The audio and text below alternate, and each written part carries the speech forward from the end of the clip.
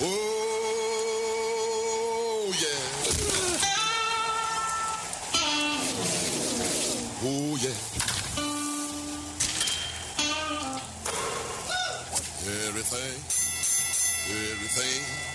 Everything gonna be all right this morning.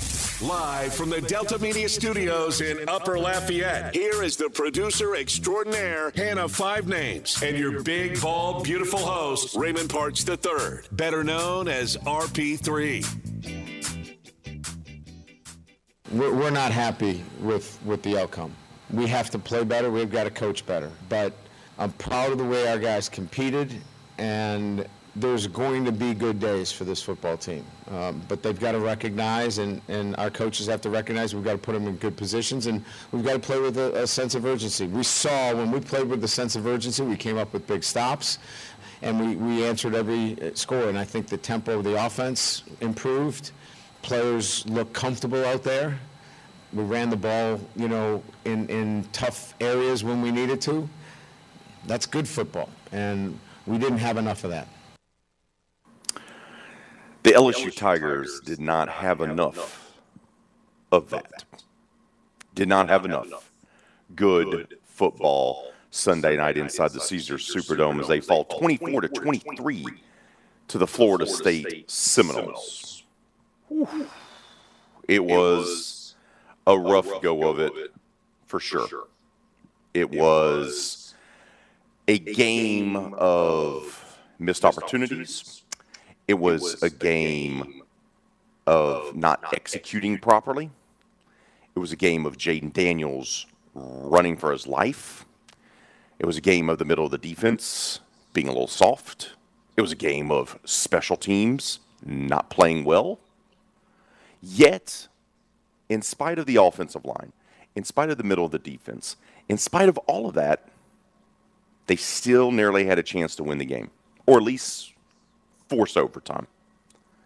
But they didn't, as they fall for the third consecutive year in the season opener. The LSU Tigers open up the season with an L. Good morning. Welcome to RP3 and Company, the special Labor Day edition of the show. I am broadcasting live from the hotel room. That's right. Didn't get out of the Caesar Superdome until well after midnight last night, following the completion of the All-State Louisiana kickoff, the first of its kind, between the LSU Tigers and Florida State Seminoles. We got a tremendous show lined up for you today. We'll be breaking down, of course, the LSU Tigers. We'll be breaking down, of course, UL, who had a, at times, sloppy, but still victory to extend their winning streak, the nation's longest active winning streak, if you will. We'll talk about the Miami Cowboys as well, opening up the season with still work to be done, if you will, by playing Montana State. We'll also talk some Saints, some Astros, some Major League Baseball with you on this special Labor Day edition of the show. Appreciate you being here with us. We have three guests lined up for you today. 7:30, Jeff Palermo, our friend from the Louisiana Radio Network and co-host of Tiger Rag Radio, will dissect everything that went wrong for the Tigers in this one. Then at 8 o'clock, we've got a special treat for you. Author, that's right, William Cashatus, author of this book right here that I hold in my hand, Lefty and Tim, How Steve Carlton and Tim McCarver Became Baseball's Best Battery. He'll be joining us at straight up 8 o'clock. Get a little baseball talk in this morning. And then at 8:30, Logan Grafea, our buddy. That's right, the podcaster, the TV, radio personality out of New Orleans, will join us for the Big Easy Blitz as it's time for hate week for the Atlanta Falcons. So those are our three guests. Of course, I want to hear from you. Phone calls are welcomed. You know the number, 337-706-0111. That's 337-706-0111. But we're going to start with LSU. Let's see where to begin. They had 50 yards passing in the third quarter. The reason why that is because Jaden Daniels didn't have time to go through his progressions because he was running for his life. The big question mark we had about this team all summer long, we talked about it on this show over and over and over again. Is the offensive line fixed? Is the offensive line fixed? Is the offensive line fixed? The answer you're looking for? It is not. It just isn't. Jaden Daniels had to run for his life the entire game. The entire game. And it wasn't the left side of the line either. That's where we're going to start. Let's start with the offensive line. It wasn't the O-line. It wasn't the left side of the O-line. Will Campbell, the freshman out of Neville, he held his own in his first career collegiate game, lining up at left tackle. Miles Frazier wasn't too bad either at left guard. Had some moments late that you don't want, but left tackle, left guard, okay. Mediocre, if you will. But the right side of the line, woof, woof, woof. You expect better from Anthony Bradford, who's been with this program for more than a few years. You expect better from Cam Wire, who is a senior and has been with this program for years. They were dreadful. Dreadful. They weren't good. They were getting beat by a mediocre pass rush by Florida State. Daniels would snap the ball and boom, there's a guy. He was sacked 4 times in this ballgame. Was pressured probably double digits. At least 10, 11 times. At least. Constantly. Not having a time to go through his progressions. Can he throw it to Jenkins? Can he throw it to Butte? Can he throw it to Jack Bech? Can he throw it to Malik Neighbors? Thomas. He didn't have time for that. Offensive line. That offensive line also led to the fact that they could not run the football. They could not run the football. The only way they were able to run in last night's game inside the Caesars Superdome is when their quarterback busted out and escaped for his life on a run play. That's it. That's it. They had 348 total yards. Most of that came in the fourth quarter. As I said, they only had 50 passing yards in the third quarter. They had 1 passing yard, I do believe, in the first half. Not optimal, as I tweeted out.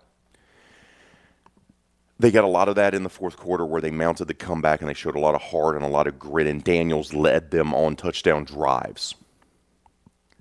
And they got something working there a little bit. But for the rest of the game, they didn't. They couldn't run the football. They couldn't pass protect. Offensive line played awful. We got to talk about the wide receivers. And we got to talk about Kayshon Butte. I'm not going to speculate why he decided to delete all mention of LSU from his Instagram and his social media. I don't know, nor do I care. What I do know is that a guy that was called out by his head coach during the summer about being committed to the program, a guy coming off injury, a guy coming off an offseason where he flirted openly with entering the transfer portal to go to another team, to go to a division rival in Alabama, did not have a good game. In the first half, the touchdown on the very first drive of the game, they benefit for the Florida State kicker kicking the ball out of bounds, 15-yard penalty. Then Daniels has a spectacular run. Then they get called, Florida State does, for another 15-yard penalty, 30 yards right there, gifted to them by Florida State. Daniels takes a shot. Butte looks like he's going to catch it. He doesn't. Florida State defender celebrated as if he made a play. He didn't. Butte just didn't hold on to the ball. Then Butte had a ball thrown behind him a little bit. He missed that. And then what could have been another touchdown in the first half, because remember, LSU did not score one in the first half. Butte didn't even turn around. He wasn't on the same page with his quarterback. He's the All-American. He's the veteran wide receiver. He's the guy that's the star. Did not seem like he and his quarterback were on the same page. So offensive line a mess. Can't run the football. Can't pass protect. Middle of the defense was a little soft. We talked about this. I said linebacker could be a strength. They weren't last night. Not early on. Not at least for the first 3 quarters. They just weren't. Florida State kept attacking the middle of the field from hash mark to hash mark on slanting routes. That's what the quarterback was able to do for FSU. He waited. 1, 2, 3. Boom. Guy catches it over the middle, runs for another 3 or 4 yards, first down. They were stuck in 3rd and 6, 3rd and 7, and they picked those up easily because they attacked the middle of LSU's defense. The secondary was okay. The secondary was actually what I expected it to be because of so many new faces, right? Because you had Colby Richardson in there from McNeese. You had Mackay from UL playing. You had Sage Ryan, finally healthy, the former LCA star, playing. He actually made a play in the end zone that saved a touchdown in this game. But the middle was soft. And Florida State attacked it. And the other big takeaway is that Florida State outcoached LSU. They just did. They seemed like the team that was a little bit more desperate. You could kind of feel it in the air, if you will. Being in the press box, the Florida State fans had taken over New Orleans. They were loud inside the dome. The LSU home crowd was very, very quiet with the exception of the first drive. For the majority of the second quarter, the first quarter, second quarter, and third quarter, they finally sprung to life there in the fourth when the team sprung to life. And look, Florida State had miscues, and they had gifts that they didn't take full advantage of. Malik Neighbors, the former Como High star, did okay in the passing game. He had 2 blunders in special teams. You know that he's upset about. You know that he's not pleased with himself about. But the funny thing is that Florida State didn't even capitalize on those. He had 2 muffed punts, turned the ball over. Florida State didn't take advantage. Especially the second one. And yet, in spite of all of that, they still had a chance to win the game. Florida State looks to put the game away after the Neighbors fumble, the second one of the night. They have great short field position. They look like they're going to eat up some clock and punch the ball in to go up by 2 scores. And this is where a game that was, let's be honest, wasn't very good, was not a game featuring 2 teams that are executing on all cylinders, because neither team was. Both teams are going to struggle to get to probably 7 wins. Florida State has a chance, and the running back bobbles it and then drops it on the turf. And LSU recovers the fumble, and they get the ball at their own 1-yard line.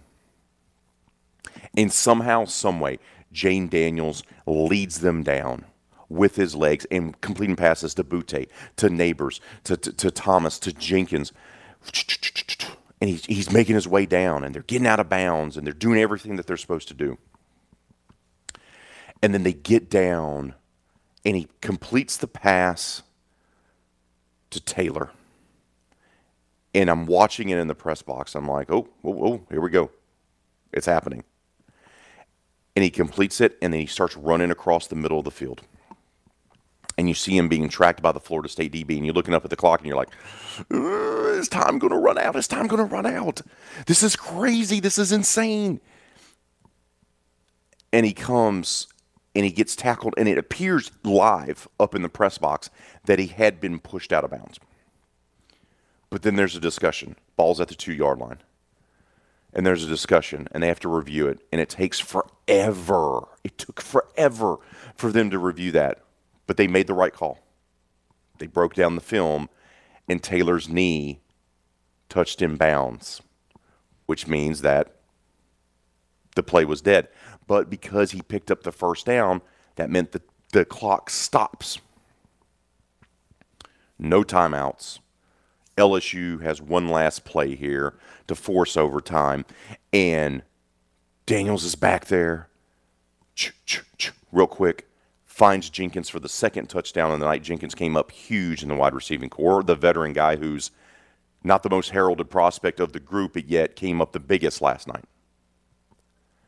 In the back of the end zone, touchdown. The place goes crazy. The LSU fans come to life. Woo! And then comes the extra point. And in a game that featured so many miscues, it seemed fitting that LSU would lose the game because of special teams. They had a field goal miss. They had 2 muff punts. They had some penalties on special teams. They had a punt themselves from their own punter that went, 32 yards? And there right at the end, Ramos lines up to kick the ball, to force overtime. No time left on the clock inside the Caesar Superdome. And it's partially blocked by a Florida State player, goes sideways, nearly still gets across the crossbar, but unable to do so. Missed extra point, game over. Florida State celebrates 24-23. An ugly game that had a spectacular, thrilling, wildly entertaining finish. But we still have some question marks when it comes to these LSU Tigers. They weren't answered last night. Still time to do that. This is going to be a transition season. I've said it over and over and over again about Brian Kelly's team. He's trying to replenish a roster that was decimated, that probably shouldn't even had enough guys to play in a bowl game. He's had to add so many kids from the transfer portal just to field a team. He's got guys from like Florida International and other places playing for him, starting for him. The guys that he's recruiting now are going to be the foundation. This is the transition year. But you would like to see this team be more disciplined. You would like to see this team tackle better. You would like to see this team do a lot of things better. Despite terrible special teams, despite no offensive line help, despite not being able to run the ball, despite being soft in the middle of the defense, they still nearly won this game. So what do we take away from that? Does this change your perception of how good this LSU team's going to be? It doesn't for me. We're going to find out early on in their SEC schedule just how good they're going to be. Because they'll beat Southern next week. And then it's Mississippi State comes to town with Mike Leach in year number 3 in Stark Vegas. They got to play Mississippi State. Then they'll play New Mexico State in between. That should be a win. And then Auburn on the road. You're going to find out a lot more about this team after the Mississippi State game and after the Auburn game. Once again, phone lines are open. 337-706-0111. We'll hear more from the LSU players and coaches when we come back here on RP3 and Company. You're listening to The Game, 103.7 Lafayette, 104.1 Lake Charles, Southwest Louisiana's sports station, as we broadcast live from New Orleans on this Labor Day edition of the show. Great news, my sports-loving friend. No more aimlessly searching for sports talk love by swiping left or right.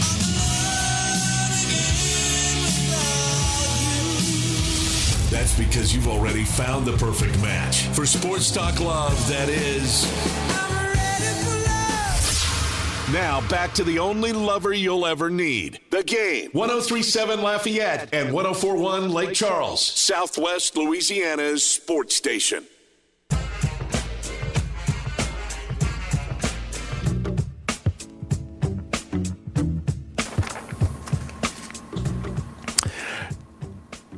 LSU falls 24-23 inside the Caesar Superdome for the All-State Louisiana kickoff. Lots of things to dissect, right? Jayden Daniels having to run for his life because the offensive line, in particular the right side of the offensive line, struggled. The lack of a running game. Kayshon Boutte, was he engaged? Was he on the same page with Jayden Daniels? Some of the play calling, Defense was a little soft up the middle.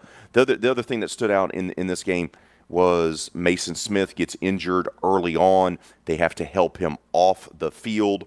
He had to go to the injury tent. They had to take him to the locker room. And then he was seen on crutches in a boot.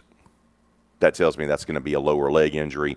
And I do believe he's going to get an MRI today, so that could be bad news for LSU and one of their most talented defensive linemen. And then on top of that, you have a veteran guy in Ali Gay that gets called for targeting, and it was the right call. He led with his helmet. Led with the crown of his helmet, hit helmet to helmet. It was targeting all day long. Even the pro-LSU folks up in the press box were like, that's going to be targeting. He's ejected from the game. So there was just some miscues all across the board. But obviously, special teams was one of the big things that they struggled with in this ball game. The 2 muff punts, the blocked extra point, the missed field goal, and then you had the muff punt, the punt itself that was only 32 yards. And Brian Kelly talked about their woes on special teams last night. Well, I've been doing this a long time. You know, you put a guy back there and a guy like Malik Neighbors, and you watch him, you evaluate him through 4 weeks of practice, and, you know, you feel comfortable that with his elite skill set and his mindset that he's going to be able to do a great job, and that wasn't the case. That was a mistake that we made. He wants to do it, and we'll have to reevaluate that situation. He's a great kid. We didn't lose the game because he dropped those 2 punts. We miraculously were able to overcome those. You usually wouldn't. But that's, that's on us. You know, we made that evaluation. We watched him catch punts, and we felt like he was in a position that he could do that for us. As it relates to the field goal, it came from the same left side. We made an adjustment after the field goal and made a switch in personnel, and that didn't work either. That's us. We have to do a better job coaching. I liked what he said there. I liked what he said about Malik. It was honest about they believed in the young man to be able to handle the job. He didn't do that. That falls on the coaches. That falls on them. I liked that. It was constructive criticism. It was honest. It was transparent because Kelly puts it on him about, hey, my staff and I, we didn't do the job.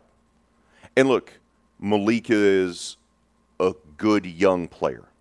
You could tell he was crushed by the fact that he had the 2 muff punts. Now, once again, they didn't lead the points because Florida State didn't capitalize on those 2 muff punts, on those 2 turnovers. And credit Malik, he kept trying to make plays in this ball game, especially in the passing game. So he didn't put his head down. He kept trying to fight. He kept trying to get after it. And his quarterback, Jaden Daniels, had his back and talked about the young wide receiver return man who had a rough night in the return game. This is my little bros, my little brothers. Nobody wants to be in that situation. But at the end of the day, you can't show emotion on the sideline. Things happen. I know that he didn't want that to happen. Nobody wanted that to happen. So things happen, but at the end of the day, you got to keep your head up. He cares, so you show he cares. Mistakes happen. It's just football. So at the end of the day, like I said, just told him keep your head up. Don't show emotion on the sideline because you're gonna come out here, you're gonna make a play to help us win this game. I love what I hear there too, from the Arizona State transfer. There's a reason why he won this job because he has the skill set to be able to run for his life more so than Nussmeier. Can you imagine Miles Brennan being back there behind that offensive line? Ooh, not good. But I like the fact that he got his young wide receivers back and that didn't blame him. I like that there's a level of accountability. I understand disappointment. I understand losing the game, but I like the little things that I'm hearing because those are the type of things that help build a foundation for success. That is what you hear. Let's head out to the game hotline. Welcome on Doug to the show. Doug, good morning to you, bud. Happy Labor Day to you and your family. Tell me what's on your mind, brother. No, the same to you, Ray. I mean, you hit on all the things, Ray. I mean, you really did. And your poll question is, it's all the above. It's across the board: offense, defense, special teams, and penalties. Penalties were not that a targeting penalty. That was terrible, man. Oh, That was terrible. And the center. I don't understand that, but God Almighty, man, you could see where they just weren't ready. They just didn't look ready. And people talk about the game that Florida State had last weekend, that it wasn't really much to do about nothing, you know. But I say it does. It got that team ready. it felt, Doug, if I can, Florida State felt like the more desperate team, like because of how their program's been so bad for the better part of 5 years.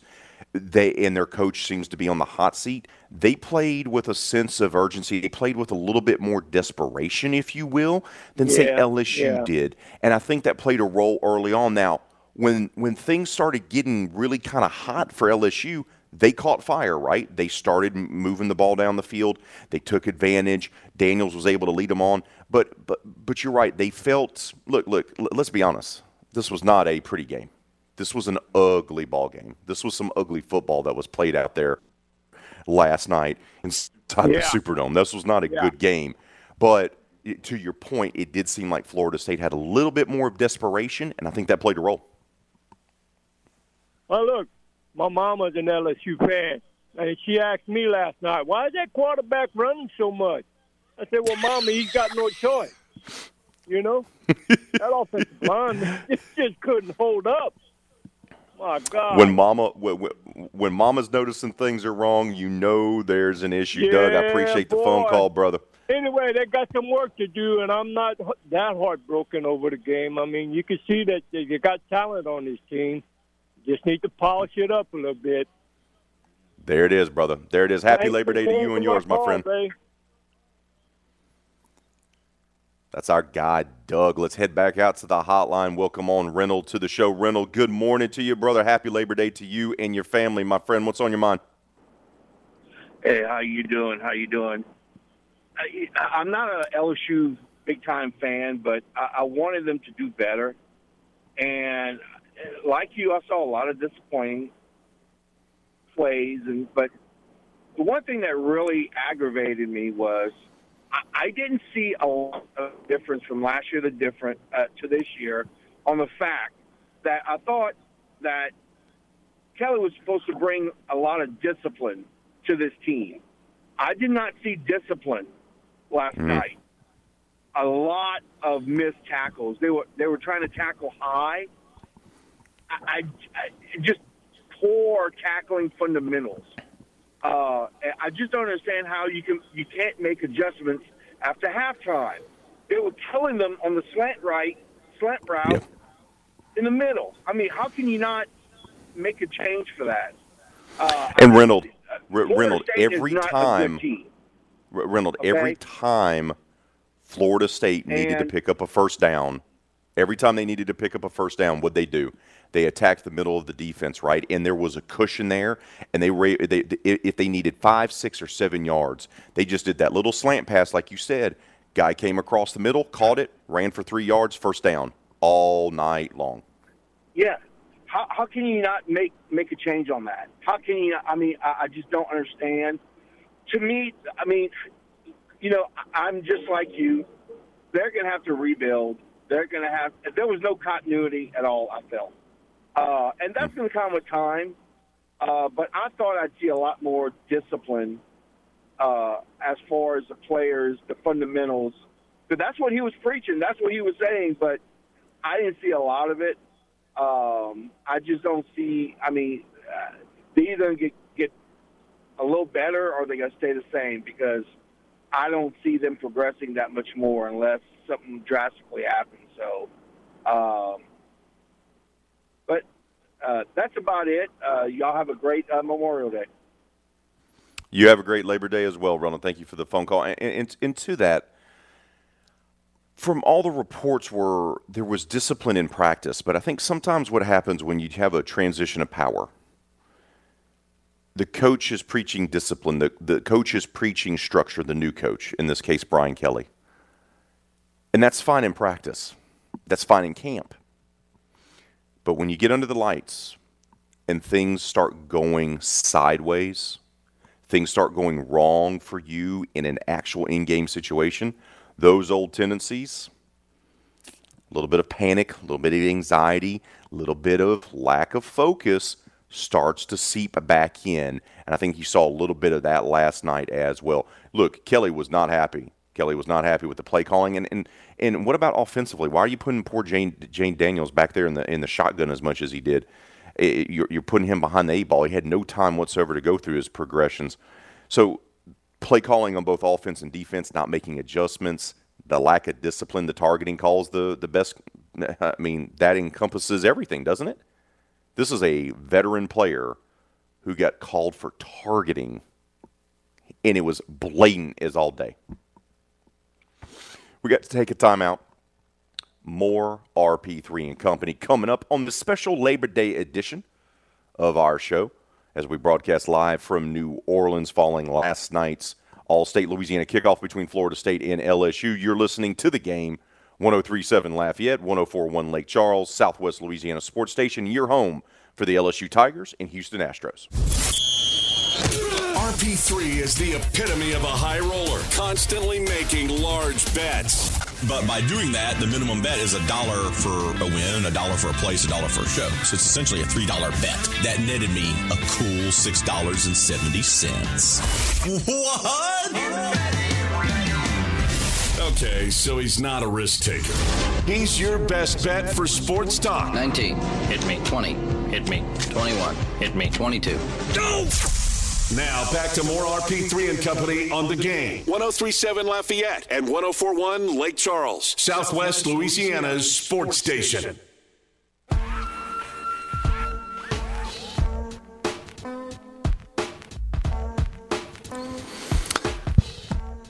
DraftKings Sportsbook is an official sports betting partner of the NFL, and it's giving new customers a can't-miss offer to celebrate the start of a new football season.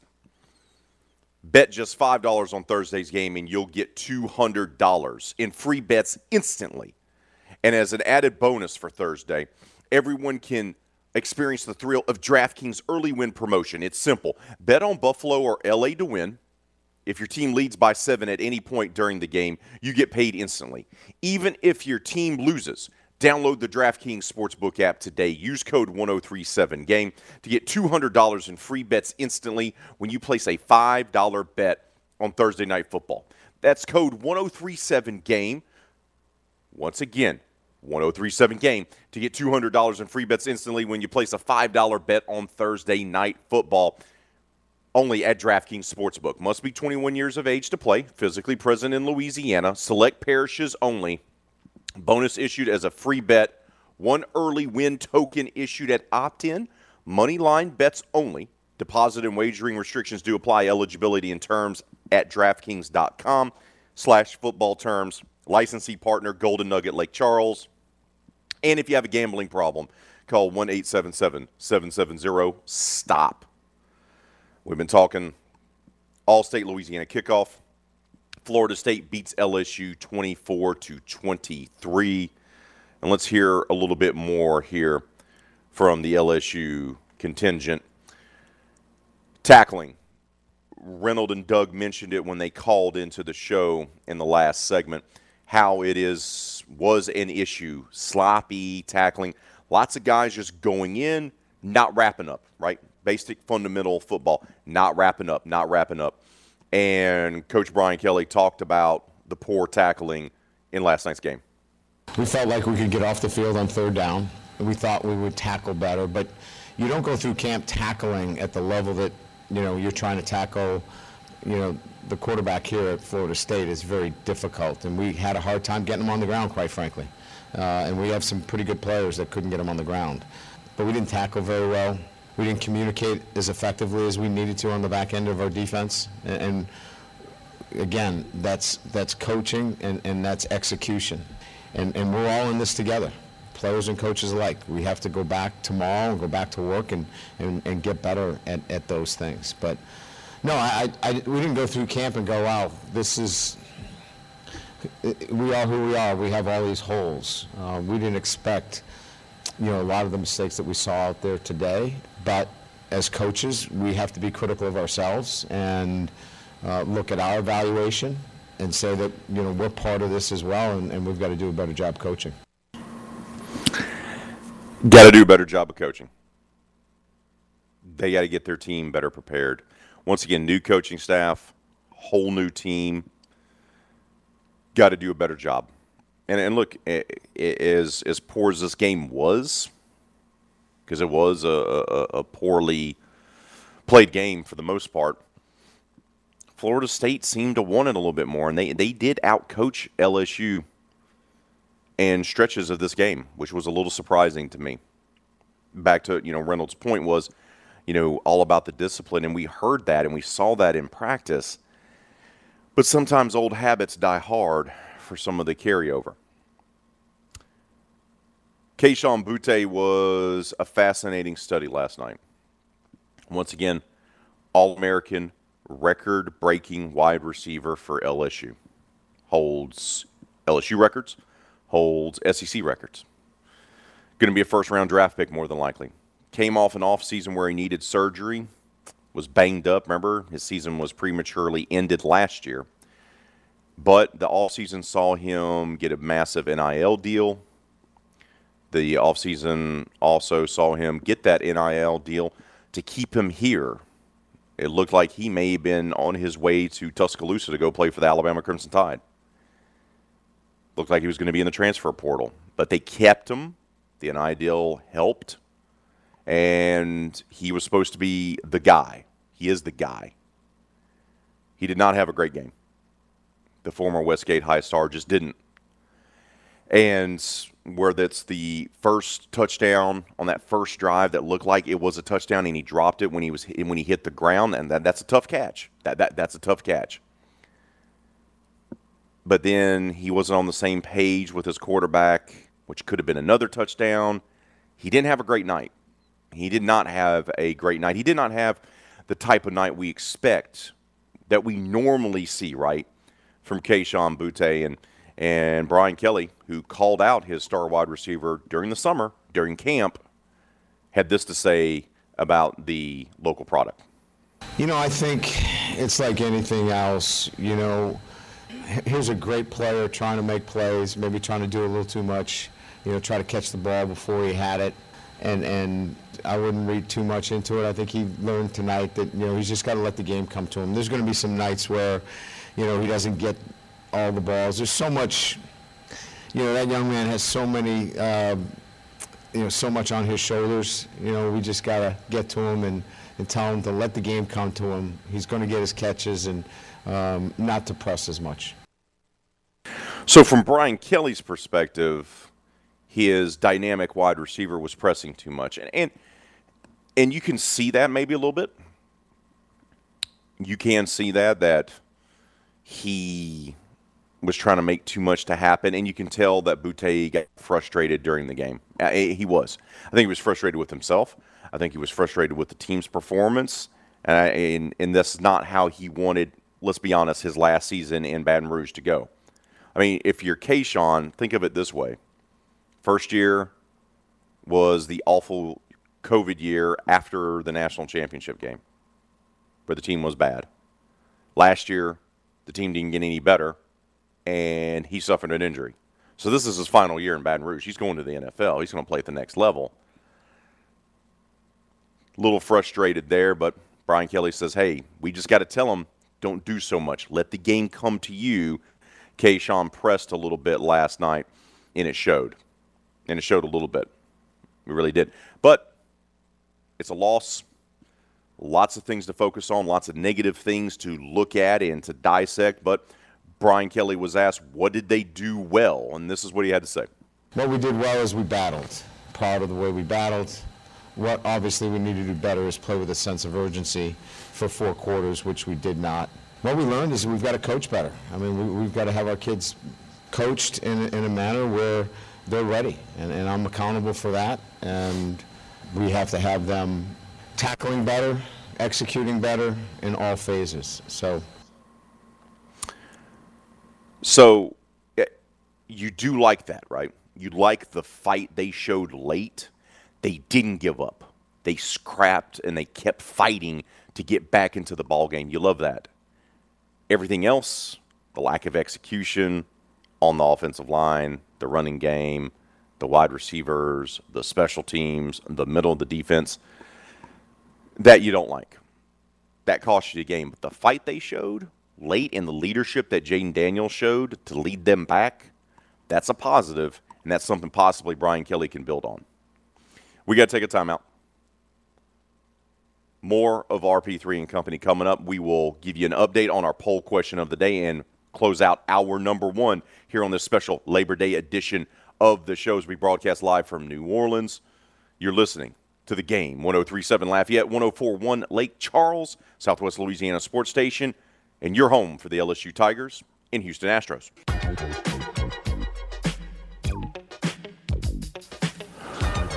Poll question of the day. What was the most disappointing thing about last night's 24-23 loss to Florida State inside the Caesars Superdome, season opener for the Tigers and the first game of the Brian Kelly era? Right now, leading the vote is all of the above. Your options are offensive line, which is garnering 9% of the vote. Special teams, a whopping 35% of you are voting for that. The running game, no votes yet. And then all of the above, 56% of your vote. Keep voting on the poll question of the day. We'd love to hear from you. Leave your comments on Facebook and Twitter. I see you, Salty Steve. We're going to get to your comment next hour, brother. That's going to do it for hour number 1. Hour number 2 coming up. You're listening to RP3 and Company right here on The Game, Southwest Louisiana Sports Station, your home for the LSU Tigers and Houston Astros. Oh, yeah. Oh, yeah.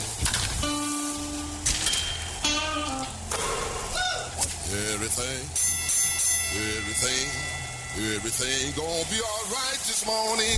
Live from the Delta Media Studios in Upper Lafayette, here is the producer extraordinaire, Hannah Five Names, and your big, bald, beautiful host, Raymond Parks III, better known as RP3. Good morning. Welcome back to RP3 and Company as we broadcast live from just outside of New Orleans here on this special Labor Day edition of our show. I'm the big, bald, and beautiful one, Raymond Parks III, better known as RP3. Of course, that means if I'm here, if I'm on the road, that means my producer extraordinaire, Miss Hannah Five Names, is by herself in the Game studios on this holiday edition of our show. Five Names, not to worry.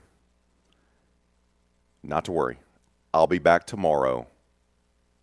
Not leaving you. I'll be back in the studio tomorrow, and we can have greatness happen live on the air yet again. No. Oh, there we go. Thank you. I'm so glad that you're not going to leave me forever again. Because that last month, that was just, it was not fun. Woo! Yeah, we had a stretch there in July where it was SEC Media Days, Sunbelt Media Days, and then Raymond Vacation to begin August. And then I left for a couple more days in August as well. So no, the producer extraordinaire, she is killing it back in the Game studios there in Upper Lafayette. She's doing a tremendous job. If you want to holler at us, you know the number. I want to hear from you, LSU fan. I want to hear from you, UL fan. McNeese fan, I want to hear from you as well. We'll get to those recaps as well. UL coming up this hour. McNeese coming up in hour number 3, the 8 o'clock hour. We're going to make sure to touch on all of our teams from this past weekend. And we're going to try to squeeze in a little Houston Astros talk as well. But the topic of the day, of course, LSU. They played last night inside the Caesars Superdome, falling 24-23 to Florida State. And, you know, there's so much to get to. And Steve our buddy Salty Steve left a comment on Twitter for our poll question of the day. What's the thing that you're most disappointing factor, the most disappointing thing last night's loss, if you're a Tiger fan? And he mentioned coaching, and that's fair. Now, I'm a little bit higher on Brian Kelly than our guy Salty Steve is. I think he's very good with his organization. I think he's going to run it like a business. Whether or not he wins a national championship, that remains to be seen. But he's kind of the guy that this program needs. Because I had this conversation with someone last night in the press box and got to see all the heavy hitters. The Mad Dog was there, Ron Higgins. Jarrett Rozier was in the building. Jarrett Rozier was wearing a green jacket, very stylish, our friend from Tiger Details. Brody Miller from The Athletic was there. All the big heavy hitters, Glenn Gilbo, Scooter Hobbs. We were talking people that have covered LSU for a long time. What you have to remember is this. We've seen how bad Florida State's been, right? And we recognize that Jimbo Fisher cratered that program before he left to go out of town. The APR scores, the fact that he wasn't recruiting quarterbacks very well, the fact that he was having players getting in trouble off the field, and they just weren't winning games. He lost the team. He didn't really care. He's too busy flirting with other jobs, in particular the LSU job. And when he finally left for Texas A&M, he cratered the program. And then Willie Taggart took over and made it worse. And now you have someone like Mike Norvell, who in year number 3 is trying to turn things around. As much as many of you listening right now, loved Ed Orgeron because he was, let's be honest, the right coach at the right time for LSU. They don't have that national title season without him because he was the one that got Joe Burrow. He's the one that got a lot of those guys to be there. It was a magical season, one that will live on forever. He cratered the program. Like, the trade-off for 2019 is that this is what you have. They missed on recruits. Cardell Thomas springs to mind. How about an offensive lineman that can block? He doesn't play. They missed on guys. And O lost the program, and he lost the team, and he cratered the team. The LSU team that you saw last night has less to do with Brian Kelly and his staff and has everything to do with the fact that the program itself has been run down, and that's the product that you see. Kelly has his work cut out for him. Let's not undersell that. Brian Kelly has work to do. This is not going to happen overnight, guys. It's just not. How much the program fell, just is as remarkable as the ascension was for LSU for the 2019 season to have one of the greatest seasons in college football history, if not the greatest. The decline is just as remarkable, but for different reasons. Like, you don't see that. You don't see a program just go and just explode. And Orgeron, under his watch, did that. And the program is not in good shape. Once again, remember what Brian Kelly took over. I'm not making apologies for him because he should have done a better job last night coaching that team. He should have had that team better prepared. He should have made his coordinators make adjustments during the game. Nothing drives me more crazy than when a head coach doesn't take his coordinators to task and pull them aside during halftime and go, get it together. This ain't working. Change. He has to be held accountable for that. Make no bones about it. But he inherited a team that had, 38 scholarship players? They had a wide receiver having to line up a quarterback for their bowl game. He's had to get guys from Florida International to start for him. FIU. Florida International University. Not the University of Florida. Not Miami. Florida International. Put that in perspective for a minute. This is going to be a process. This is going to take time for him to turn things around. Now, it will be on him to turn it around. That's why he's getting paid all that money. That's why he has the 10-year contract. And Scott Woodward's going to give him the time to turn around. Scott Woodward did not hire Brian Kelly for a short-term fix. He hired Brian Kelly to reestablish LSU year in, year out. But if I'm a Tiger fan this morning, I totally understand why you feel like you watched a Les Miles game, because you kind of did. That was a Les Miles in his prime type of LSU game. Underperform, play down to the opponent, don't execute, multiple miscues, a wild, bizarre finish to a game that you lose.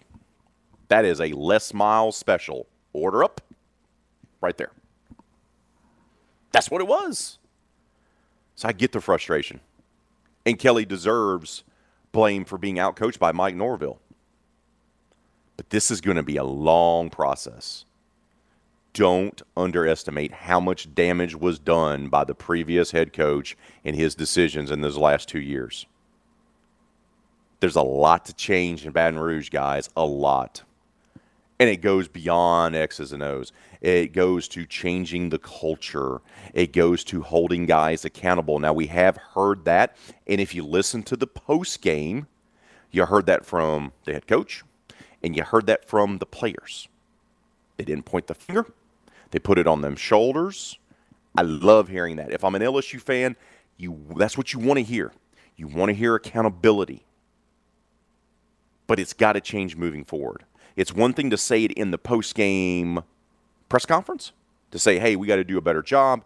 We got to execute better. This is on us. We got to practice better. We got to be more motivated. Everything. That's great. They said all the right things. You got to back it up. You got to back it up. You can't be having a veteran on your defense get called for targeting, and it was blatant as all get out.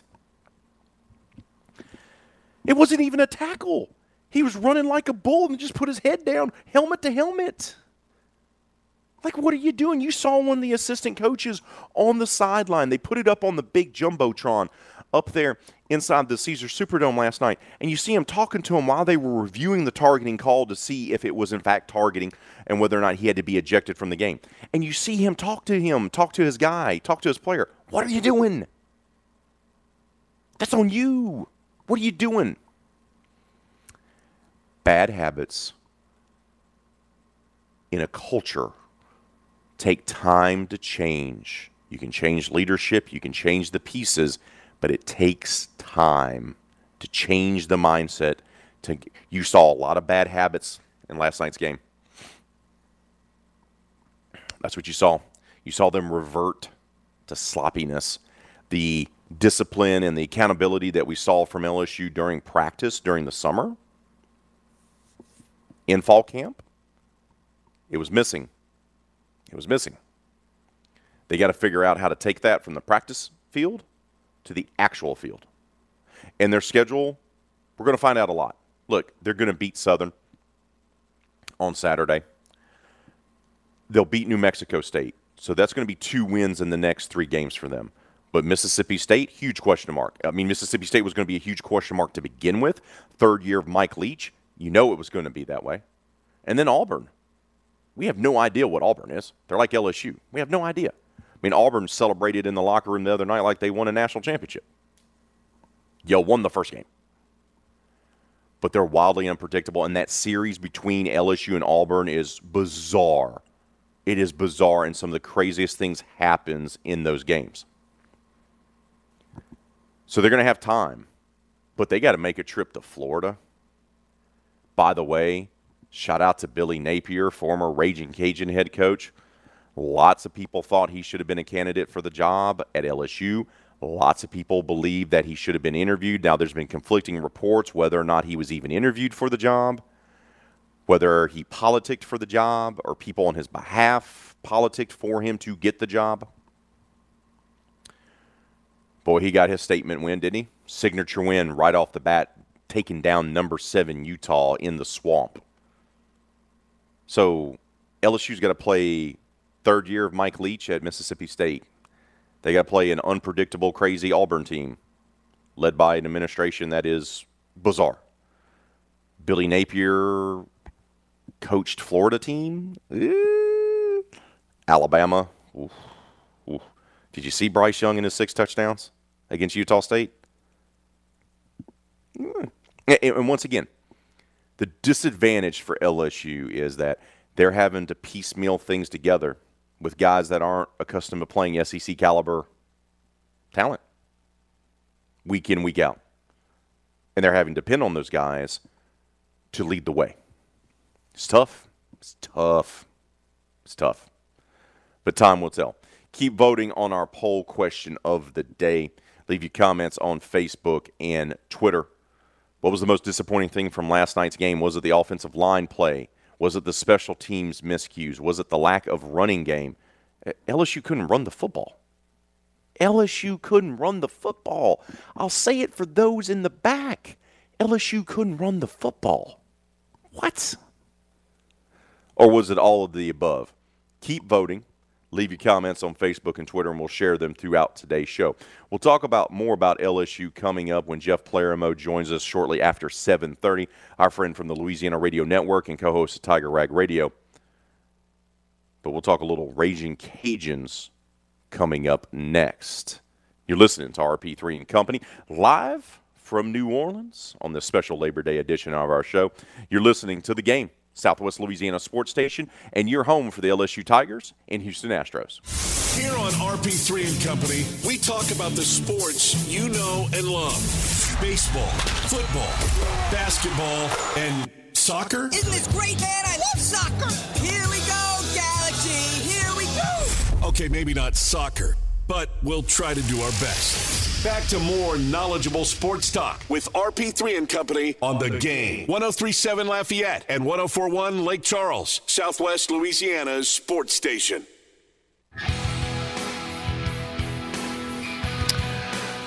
Football season is here, and The Game, 103.7 Lafayette and 104.1 Lake Charles, wants to crown you the tailgating king. Who doesn't want to wear the crown, huh? Come on now, tailgating king, with our ultimate tailgate giveaway powered by St. Landry Lumber, Austin Outdoors, and The Game. Here's the deal. You can score yourself $500 to Chops Specialty Meats. Hello, now we're talking.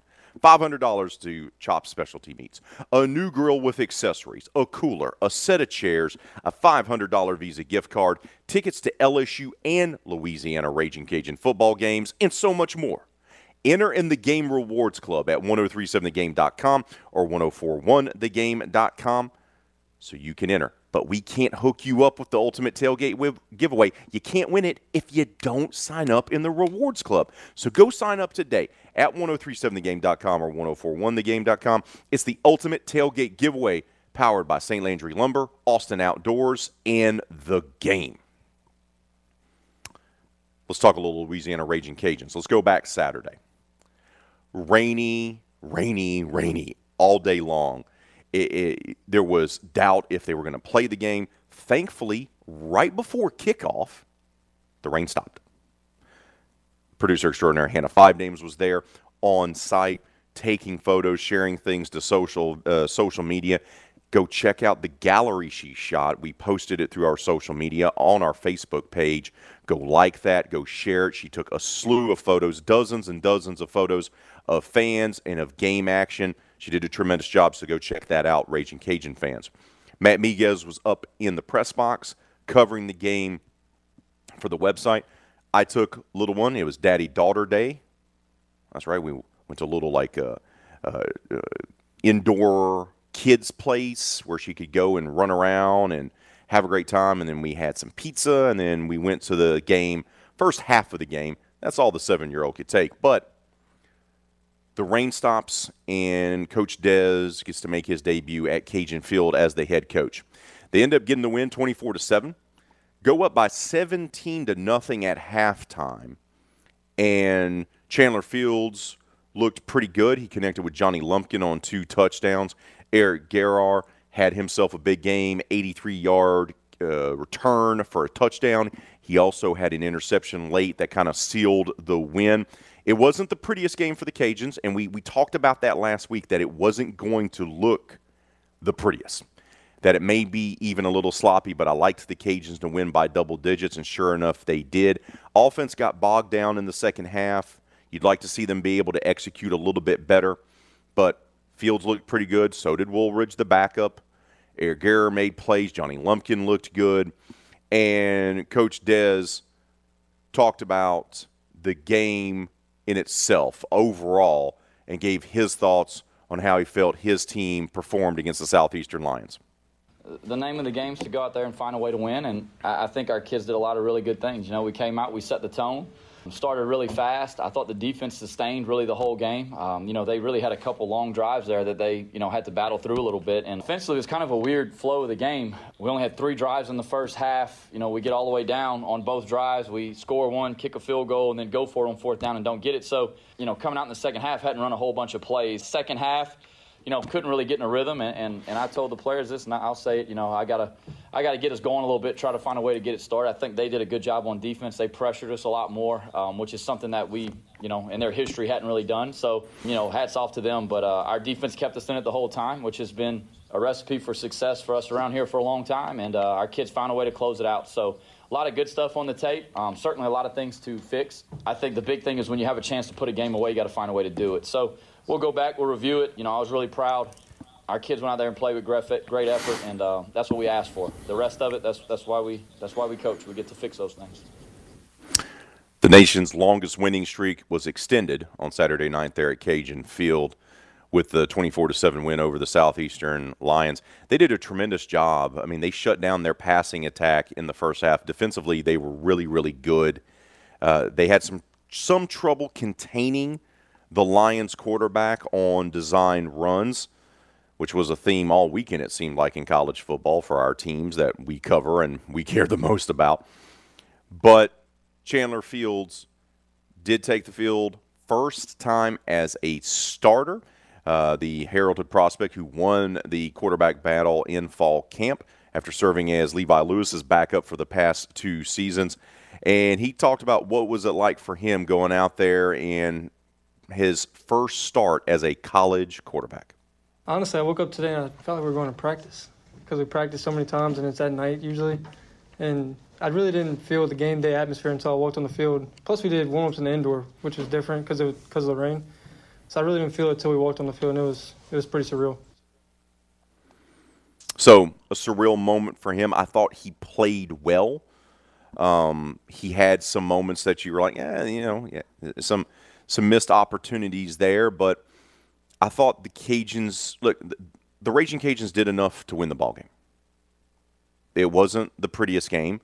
There were opportunities missed there. There were opportunities they left on the field, and they'll tell you that as much, and that'll be something that they work on. But the first game, opener, they had their mistakes. It didn't lead to a loss. It did not put them in such a bad situation that the game got away from them, unlike what happened with LSU. And Fields talked about, how he felt with the offense throughout the entirety of the game. I think we started off firing. It was a great first drive. Play calls was great. Everything really was clicking. And then after that, we just kind of coasted the rest of the game. And it was frustrating, but we just had to handle our emotion on the sideline, and we just knew we'd get our chance at the end to score and put it away. That first touch. The thing that kind of stood out to me that, some people commented on, and once again, I was there for the first half. My daughter and I left at halftime, but then I listened and then watched the game the rest of the way. They don't have that big power running back. At least it doesn't appear to be. I like the Williams kid, the kid out of Manny High School. You'd like to see them run the ball a little bit more effectively, but once again, it's the first game, and there's going to be things that they're going to work on. But great seeing Johnny Lumpkin being one of the stars here, right? The kid looks the part. He's physically just, when you meet him, you go, whoa. Like, he looks the part like a star tight end in college. 2 touchdown connections with Chandler. That's amazing to see there. with that and having – we've talked about it for years under Mark Hudspeth, and then we talked about it under Billy Napier. When's the tight end going to be featured? When's the tight end going to be featured in the offense? And, well, there you go. The tight end was prominently featured on not one but 2 touchdowns in Saturday's win over Southeastern. And, you know, Fields had some moments he'd like to have back. All in all, a pretty good debut for the young man, and his head coach, a former star quarterback for the Raging Cajuns himself, had this to say about his signal caller. Like everybody, I thought he did a lot of really good things, and I thought there were some that he left out there a little bit. But that's football. That's playing quarterback. You know, there's a couple things in there that, you know, certainly we want to get fixed, some of the progressions and stuff like that. But I thought Chandler did a really good job. Like I said, we're going to let them throw the ball. We're going to throw it around, and, you know, you have to be accurate. You have to make good decisions. You have to put the ball in the money, and then you got to finish the plays too. So we're not going to play a game to try to hide a young quarterback. That's not good for our team. It's not good for our development in the future. So I was proud of him. I thought he did a good job. I thought for the most part handled it really well. You know, and it's a lot to build off of for him. Certainly a good confidence boost going into the next week. I like that. I like that approach. I mean, basically what Dez is telling you is, like, it's not going to be pretty. We're going to let him make mistakes. He's going to screw up. But that's going to be the best for him in his development. Sometimes coaches think too much. Sometimes coaches will look at it and go, I need a shelter. I need to protect my quarterback. No, Dez is old school. And Dez received tough coaching growing up, and he got it in college too. So he's going to be like, hey, my guy, he did a lot of good things. He also did some things that weren't too good. But we're going to let him throw. We're not going to be scared for him to throw the football to try to protect him. Because what's the point? You're not helping your quarterback at all if you just put him out there and make him play scared. And you coach scared. Yeah, you're not going to win a lot of games that way. Big playmaker for the Cajuns in this game, of course, was Eric Guerra.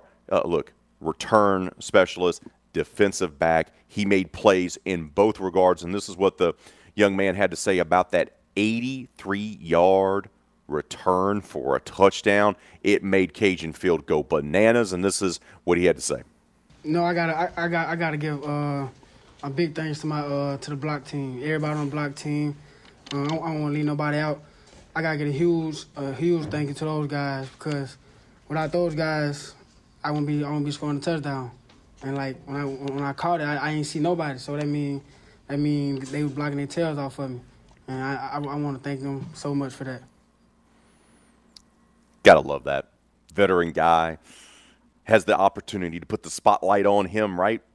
Came up with a huge play, a couple of huge plays in this ball game in the 24-7 victory for the Raging Cajuns over the Lions. And what does he do? I got to make sure to give credit to everybody else.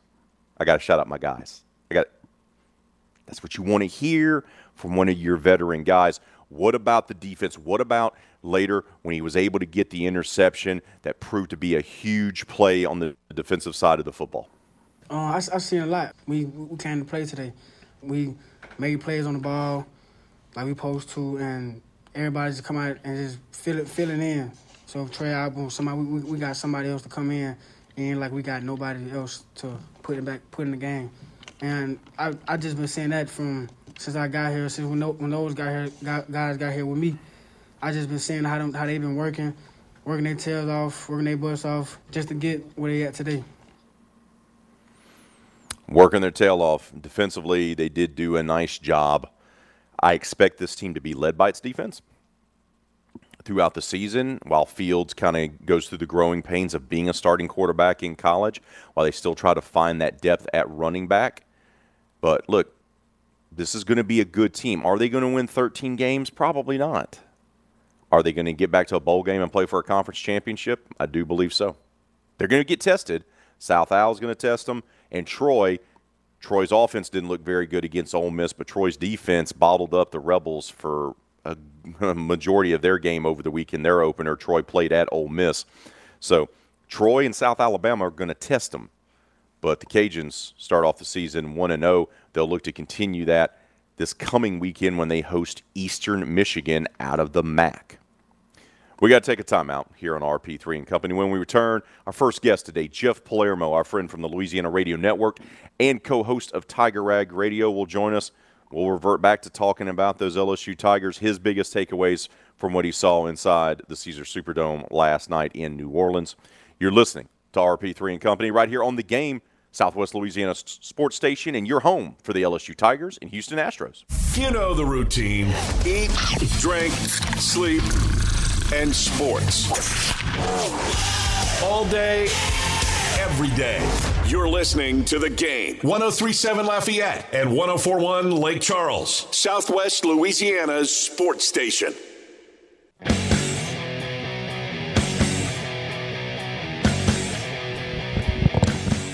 DraftKings Sportsbook, an official sports betting partner of the NFL, is giving new customers a can't-miss offer to celebrate the start of a new football season. Bet just $5 on Thursday night's game and get $200 in free bets instantly. And as an added bonus for Thursday, everyone can experience the thrill of DraftKings early win promotion. It's simple. Bet on Buffalo or LA to win. If your team leads by 7 at any point during the game, you get paid instantly, even if your team loses. Oh, that's pretty nice. Download the DraftKings Sportsbook app right now. Use code 1037GAME. That's 1037GAME to get $200 in free bets instantly when you place a $5 bet on Thursday Night Football. That's code 1037GAME, only at DraftKings Sportsbook. Must be 21 years of age to play, physically present in Louisiana. Select parishes only. Bonus issued as free bets. One early win token issued at opt-in moneyline bets only. Deposit and wagering restrictions do apply. Eligibility and terms at DraftKings.com/football terms. Licensing partner is Golden Nugget Lake Charles. And if you have a gambling problem or know someone that does, call 1-877-770-STOP. It's time for us to talk more about LSU's disappointing start to the season. 24-23 loss inside the Caesars Superdome for the All-State Louisiana kickoff as they fall to Florida State to open up the Brian Kelly era. Joining us now here on RP3 and Company is the sports director for the Louisiana Radio Network. He's also co-host of Tiger Rag Radio, which you can listen to every Tuesday here on The Game. It's our friend Jeff Palermo. Jeff, happy Labor Day to you and yours. Brother, how are you this morning, my friend? I'm doing well. Still kind of stunned over what we saw last night in the Caesars Superdome. Well, all right. So let's start there because I was in the building. I got a firsthand look at the problems. All the question marks we had about this team still remain. And let's start with the offensive line because when the true freshman, Will Campbell, performs better at left tackle than the veteran guys that they had part of the program and Bradford and Wire on the right side, that's a huge problem for this team moving forward this season. Cam Wire had a really rough night. I mean, he got bulled rush a few times. You would have thought if you were watching a game that Cam Wire was the true freshman on that offensive line and not Will Campbell. We all said, can this offensive line come together? The Dellinger missnap on the opening drive of the night inside the red zone set the tone, I think, for the rest of the night offensively, especially on that offensive line, which just frankly just absolutely struggled. And it gives you an indication that this program was really deteriorating under Ed Orgeron when this is what is left for Brian Kelly to work with on that offensive line. It gives you an idea of where you're at and how much work LSU and this new coaching staff had to do to put something together, put 5 guys on the field, and it was still an absolute disaster.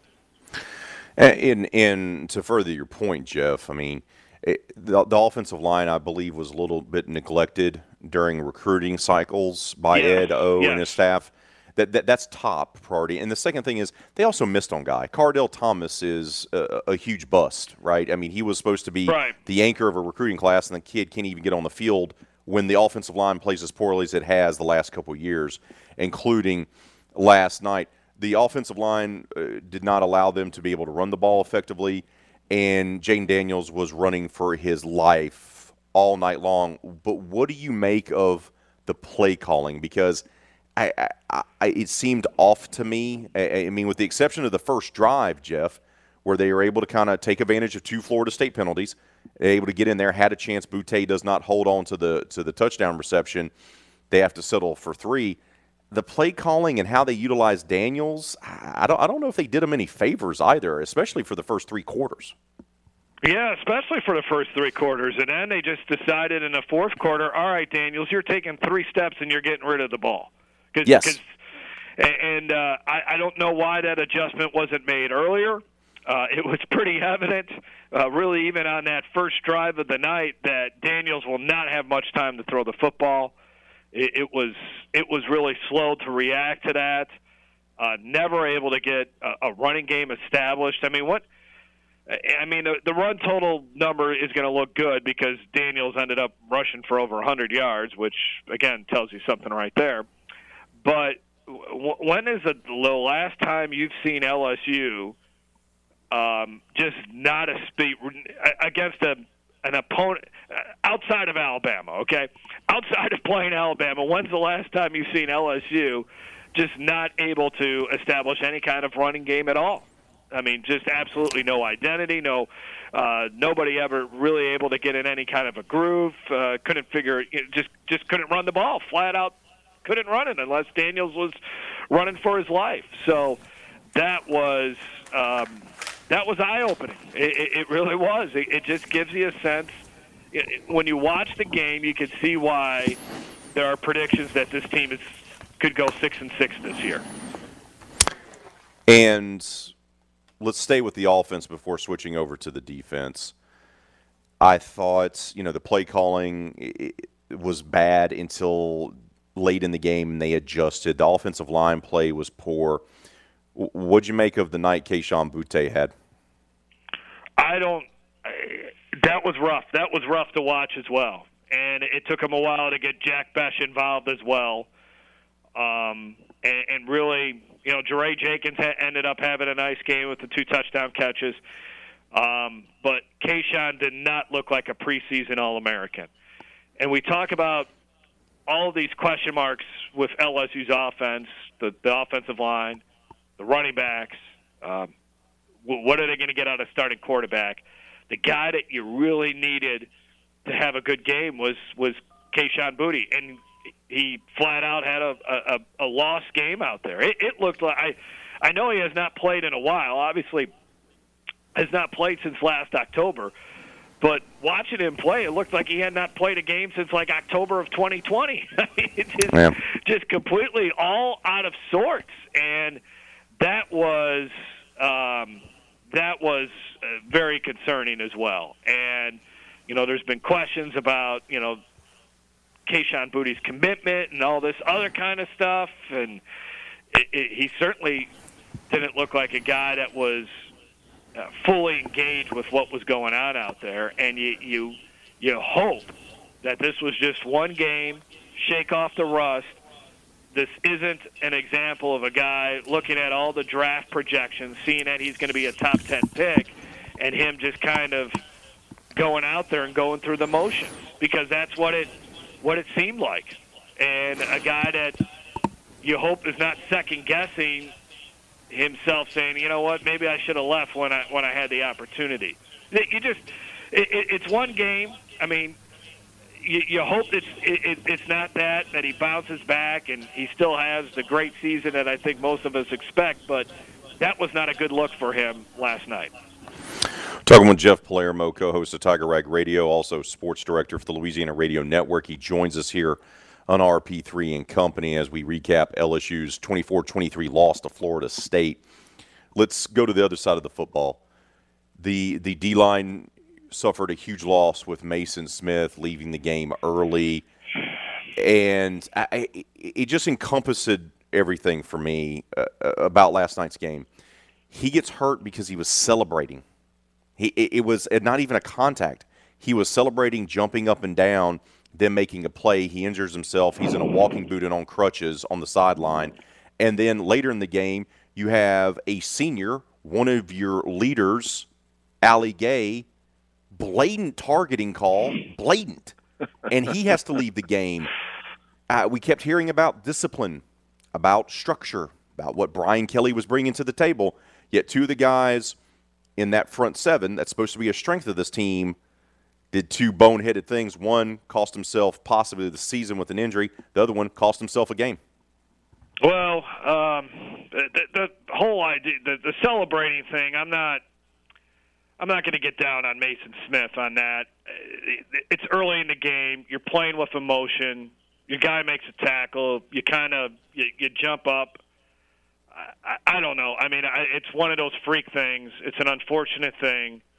I know everybody's looking at the whole celebrating thing, but the Allie Gay thing, and then you can even go to special teams and the unsportsmanlike penalty by Harold Perkins. I mean, come on. I mean, what are you doing? I mean, I look at those things as much bigger things, and yeah, if there was ever a textbook targeting penalty of what a real targeting penalty looks like, it was Allie Gay. I mean, that was just flat out brutal, uncalled for in today's game. So I thought, for the most part, though, the defense, as weird as it sounds, they kept them in the game. You know, the game really could have been put away. Maybe not necessarily put away, but could have been LSU could have been looking at a real tough situation if Florida State had scored on that first Malik Neighbors muff punt. But LSU keeps them out of the end zone. One of the two touchdown passes thrown by Jordan Travis comes on a really good trick play. I mean, it was well designed, and you kind of tip your cap to Florida State on that one. And then I thought also Jordan Travis, I thought he played well. I mean, he did. I thought he did well. So I think you got to give some credit to them. So, I mean, I think the defense kind of kept LSU in this game, and I thought, Major Burns was all over the field. Jay Ward, the same thing. The big thing was all the missed tackles, though. There were a ton of missed tackles, especially when they were trying to wrap up Jordan Travis. They start the season with a loss. There's still plenty to work on for this team. Offensive line, what's going on with Keishawn Butte, being able to run the football, tackling better. Special teams was a huge issue last night, whether it was the punter, whether it was the punt returner, or it was, the gunner. It didn't really matter. A little bit going to the drawing board for Brian Kelly. They got Southern coming up on Saturday. They got New Mexico State in a couple weeks, but they also have Mississippi State in between and then Auburn after that. Does this change your perception on what you think LSU is going to look like when we get to October, Jeff? Yeah, I think so. I didn't think they were this – I didn't think the issues were – we knew they had issues, but I didn't think they were – this bad? I didn't think the offensive line would play this bad. I really didn't. I guess I started to buy into all the positivity that was being thrown out there from preseason camp, and it's so hard to try to ignore it or try to put it into context. But the O-line is struggling. I think the Mason Smith injury, that's big. That's a huge loss for you there on inside. That's a guy you really can't replace, in my mind. And you wonder where you're at with a running game. I was thinking they could win 9 games. I had them at 8-4, but I could see them easily losing to Mississippi State on the 17th.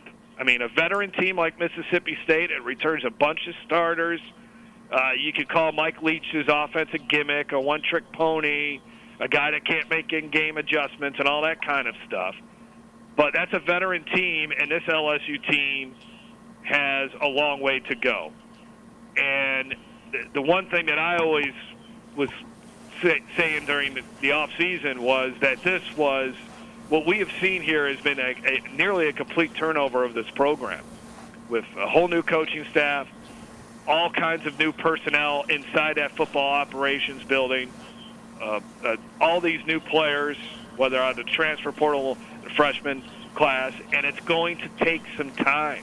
It's going to take some time to put it all together. And I know this team is going to point to, hey, we made all these kind of mistakes, and we still lost by 1 point. But I don't think Florida State's that good of a team either. I mean, I think Florida State's going to struggle to win 7 games this year. So I think there's a long way to go here, Raymond, and it's they have the ability to get better. You got 11 more games left on the schedule, but, again, going back to what I said, what you saw last night is why some people predicted this team to go 6-6 this year.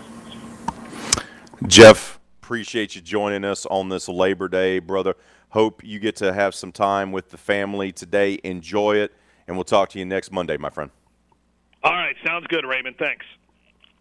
That's Jeff Palermo, co-host of Tiger Rag Radio and the sports director for the Louisiana Radio Network, recapping LSU's 24-23 loss to Florida State last night inside the Caesars Superdome. We got to take a timeout. We'll wrap up hour number 2, update the poll question of the day. That's all next right here on The Game, Southwest Louisiana Sports Station, your home for the LSU Tigers and Houston Astros. Asked you what was the most disappointing thing from LSU's loss to Florida State last night. It's our poll question of the day. And right now, 51% of you say all of the above. Special teams is garnering 40% of the vote online. 9% of you are voting for the offensive line. No votes yet for the lack of a running game. But right now, you guys are saying all of the above. Everything was disappointing in that 24-23 loss to the Seminoles. That's going to do it for hour number 2. Hour number 3, we'll kick it off with William Cashadas, the author of Lefty and Tim. We'll talk about his latest book. That's next here on The Game, Southwest Louisiana Sports Station, and your home for the LSU Tigers and Houston Astros. Oh, yeah. Oh, yeah.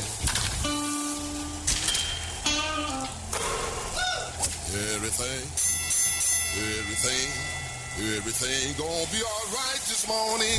Live from the Delta Media Studios in Upper Lafayette, here is the producer extraordinaire, Hannah Five Names, and your big, bald, beautiful host, Raymond Parks III, better known as RP3.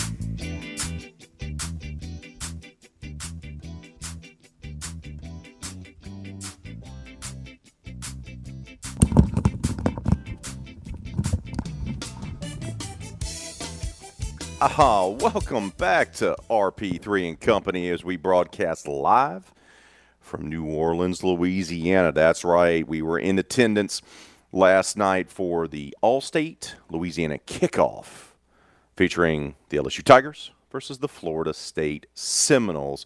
Loss for Brian Kelly and company, 24-23, as Florida State holds on to win. It ends in dramatic fashion. It was a game that was, let's be honest, lackluster, lacked execution. It was sloppy on both sides. Neither one of these teams seems, as it stands right now, Labor Day, as a world beater. Does not appear to be a team that's going to, be dominant, compete for division or conference championships. They're both trying to find their way. They're both trying to rebuild and get back to where they used to be. That said, it was a dramatic ending, filled with drama. Florida State's up by a touchdown. There you have the ball at the goal line after Malik Neighbors commits his second muffed punt of the evening. Florida State has a situation at the goal line to punch it in and go up by 2 scores and put the game away. And then they fumble. And LSU recovers. And Jane Daniels, who had been running for his entire life the entire night because the offensive line, in particular the right side of the offensive line, was awful, he guides the Tigers all the way down. They get down to the 2-yard line. We have a stoppage in play because the officials have to review whether or not the LSU wide receiver, Taylor, actually got out of bounds or not. It was irrelevant. They spent all that time reviewing it. His knee was down, but they got the first down, which stops the clock, which means LSU had 1 play left. Daniels finds Jenkins in the back of the end zone. Touchdown. Woo! Crowd goes crazy. Superdome went nuts. Finally, the LSU fans, which started finally having something to cheer about in the fourth quarter, go berserk. The loudest they were all night long. Florida State fans drowned them out for most of the night. And then comes the special teams again. Extra point attempt by Ramos. Partially blocked. Still nearly had a chance to make its way over the goalpost. Doesn't. Game over. Special teams were a huge issue for LSU last night. We can talk about the offensive line being problematic. We can sit there and talk about how that was an issue. The right side of the offensive line, we can talk about Kayshon Boutte not being on the same page with his quarterback. We can talk about Jane Daniels having to run for his life. We can talk about the running game not being very good. We can talk about the middle of the defense being a little soft as Florida State was able to attack between the hash marks all night long. Anytime they needed a big third down conversion, you know what they did? Hey, it's 5-6 yards, not a problem. Throw it across the middle on a slant. Guy catches it, runs for another 3 yards. First down, moving the chains. We can talk about how Florida State outcoached LSU. But the special teams were awful last night. Malik Neighbors had the 2 fumbles. Now, thankfully for him, the young man right here from Acadiana did not result in points. Florida State was unable to capitalize on those 2 turnovers. Great field position. Didn't punch it in. Didn't get any points. Neither time. But the punter had a shank punt of only like 32 yards in the ball game. You had a special team gunner get called for an unnecessary penalty of like 15 yards. Extra point blocked. Field goal missed. It was not something good, and I think LSU fans have taken, let's be honest, LSU fans have been a little spoiled when it comes to great special teams play. I mean, it was not there last night. LSU loses 24-23. On the flip side of that, the Louisiana Raging Cajuns, meanwhile, they got a victory on a rainy Saturday evening. I was there in attendance, brought my daughter to the game. We caught the first half in person. It wasn't the prettiest game, and we talked about how it wasn't going to be the prettiest game. But when Chandler Fields hit Johnny Lumpkin on that first touchdown, that was something to behold. Being on ground level, my daughter, of course, wanted to roll up and down the hill. When we got there, it was the bouncy castle. It was watching a little bit of football, and then it was like, Daddy, can I run up and down the hill? So I had to go down the hill. By the way, that hill is very steep, and when you are around 3 bills, getting back up it is a bit of a challenge, but the old calves, not to worry, got to work out. But seeing it on the ground level, or close to the ground level where we're at there, right along the fence line, watching the early part of the game, boy, that was just perfectly thrown. Perfectly thrown, great catch. Great to see the tight end being utilized in the Raging Cajun offense. And look, it felt like they let their foot off the gas in the second half. They were up 17-0. They went for it one time in the first half. They could have had more points if they just would have kicked. But they let their foot off the gas a little bit. But you can see what the potential is for this offense. You can see what Chandler Fields brings to the table. The fact that, Johnny Lumpkin was out there making plays. We've been waiting for the tight end to be part of this offense, prominently featured in this offense for, feels like 8-9 years. The running game was okay. I thought it was okay. I liked what I see out of Williams, the kid out of Manny. He looks the part, right? He looks like a guy that can be a featured running back for the Louisiana Raging Cajuns. I liked what I saw from there. And, of course, this team's led by its defense. We talked about it all offseason, that the Louisiana Raging Cajuns would be led by their defense. 24-7, they're going to be winning games that aren't exactly the prettiest. Not exactly the prettiest. But they got the job done. They move on to being 1-0, and guess what? Now they host Eastern Michigan on Saturday at Cajun Field. And we'll talk more about that as the week progresses. But right now here on RP3 and Company, it's our privilege to welcome on the author, William Cashadas, his latest book, and it's a good one. If you're a baseball guy, you're going to love this. Lefty and Tim, How Steve Carlton and Tim McCarver Became Baseball's Best Battery. You get to talk about a book about the Philadelphia Phillies when the Phillies have heated up here in the month of August, heading into September, and they're looking like they're trying to get in there as a wild card team. Joining us now, is the author himself, William Kashaz. William, good morning to you, brother. Happy Labor Day to you and your family. How you doing? Okay. I think you might have spoken a little too quickly about the Phillies, though. They just dropped 3 in a row out in San Francisco, and this is typical. This time of year, when it's crunch time, we just do not come through. So let's hope things turn around. They're heading back home here for 6 division games against the lowly Miami Marlins and Washington Nationals. So, the playoff hopes or wild card hopes are still alive. And you got to take care of business against a few of the bottom feeders. But that always seems to be the case, right?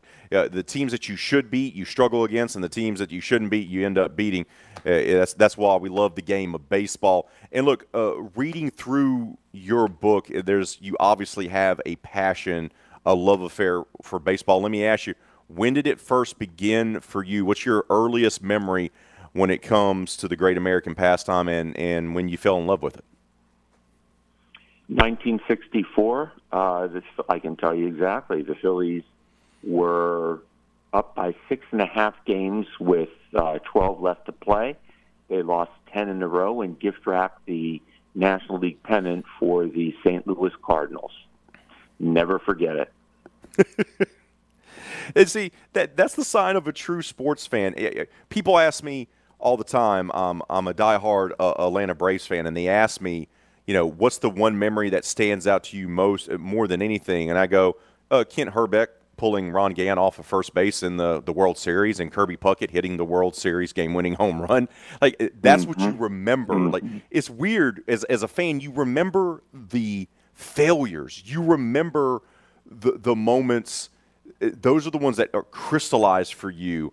I remember more about that World Series loss, the Game 7, the magnificent series between the Braves and the Twins, more than I do them beating the Cleveland Indians in '95 to win the World Series. I think you're absolutely right. I mean, 1964 here in Philadelphia was called the year of the blue snow, and it has always reminded us that Murphy's Law is intact. If anything wrong can happen with the Phillies and with any Philadelphia sport, it will. I mean, remember, the Eagles had not won a Super Bowl until 2018. The 76ers always managed to go down in flames in the playoffs. And the Flyers haven't done anything since 1974, 75. So, yes, I mean, unfortunately, we're a hard luck town. Now, on the other hand, when the Phillies and the other Philadelphia teams do win and they win a title, you always remember it. I mean, you always remember it because they're so few and far between. William, let's talk a little bit about the genesis of this book. I mean, you've published more than 20 books during your time. Campy, The Untold Story of Their Rocky Relationship and the Breaking of Baseball's Color Line. Also Macho Row, which you wrote about the 1993 Phillies team with all those kind of outlaws, so to speak. Obviously, writing about baseball, writing about sports is in your wheelhouse, but tell me a little bit about the genesis of wanting to write about Lefty and Tim exclusively. I had written a book on the 1980 Phillies called Almost a Dynasty, The Rise and Fall of the 1980 Phillies, and that was published in 2008. And I thought that there was much more that could have been said about Carlton, and what more could have been said was his relationship with Tim McCarver. It's not even arguable. I can say that without Tim McCarver, Steve Carlton would have been a one-and-done Cy Young Award winner. McCarver resurrected Carlton's career when he came back to Philly in 1975 and caught him for the next 4 years, 76 through 79, and they were the greatest battery in Major League Baseball. And if you'll indulge me, I do want to talk about that a little bit more. In the book, what I do is I base the greatest batteries on the number of starts and the number of victories. The standard of excellence is 100 starts for the same battery over a 4-year period of time, or 25 starts per season. Standard of excellence for wins is 18 to 20 wins per season and a 600 winning percentage. In terms of starts in that 4-year period, Carlton made 140 starts and McCarver caught 128 of them. There are only 3 other batteries that came close. Goltz and Weiniger of the Twins with 119, Rogers and Carter of the Expos with 108, Forsh and Simmons of the Cardinals with 107. In terms of wins, Carlton was 72-38 in that 4-year period with a .655 winning percentage with McCarver behind the plate. Closest in victories was Goltz Weiniger with 51. In the National League, Forsh and Simmons had 45. So, they were clearly, those 2 guys were clearly the cream of the crop. William, let me ask you this. Even for those who know a ton about a team, about a franchise, about a program, and even those who write about it as much as you have, anytime you take on a new project, anytime you take on a new book, you're going to learn something new, something that's going to surprise you. What surprised you during your research and during your writing of your latest book, Lefty and Tim? I knew that they were great in that 4-year period. I had no idea that they were among the all-time batteries in the history of the game. We're talking about the greatest guys ever. I mean, the only people the only 2 batteries that were better than them in terms of career starts were Mickey Lolich and Bill Freehand of the Tigers, and Warren Spahn and Del Crandall of the Milwaukee Brewers. Now, of course, in terms of wins, they are, I guess, 16th all time, but they're in the top 20, and I had no idea that they were that good. Now, of course, in the book I wrote on the 1980 Phillies, I covered, all the highlights about Carlton's career. But I think what was so astonishing to me was the impact that Tim McCarver had on him for the 11 years they played together, 11 seasons they played together. And that really began in St. Louis in 1965, and then again they came back together in Philadelphia 2 times, 1972 and then 75 through 79. Just the impact that McCarver had on him. Well, William, it is a tremendous read. Once again, Lefty and Tim, How Steve Carlton and Tim McCarver Became Baseball's Best Battery. It's available in bookstores right now, also available online wherever you get your books from, Amazon and others. William, appreciate your time. Thank you so much for sharing this. Can't wait to finish the book, and we'll talk to you soon, and happy Labor Day to you and your family. Thanks a lot. Appreciate it. That's William C. Kashadis. He is the author of Lefty and Tim, How Steve Carlton and Tim McCarver Became Baseball's Best Battery. Go check it out if you're a baseball guy. You don't have to be a Phillies fan to enjoy a book about some of the best players to ever play the game. I'm a baseball nerd, so good stuff here. Can't wait to finish it. Hey, reminder, time is running out for you to score tickets to see the Houston Astros live in person. Tick, tick, tick, tick, tick. Time is running out. Go register in the Game Rewards Club right now to win yourself 4 tickets to see Houston take on Tampa Bay Saturday, October 1st. We will even throw in, because we're good like that. We're nice like that. We're going to throw in a tour of the ballpark, hotel accommodations that Saturday night. This is the last Astros Weekend giveaway of the regular season. Astro Weekend getaways, of course, are powered by Butcher AC, La Meridian, Houston Downtown, and The Game, Southwest Louisiana sports station.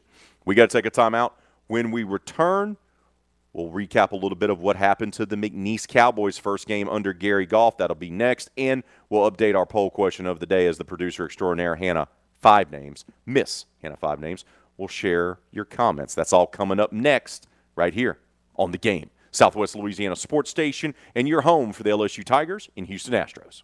You know how some fellas don't care how they look? I mean, a few of you are rocking sweatpants that haven't been washed in days. Ew.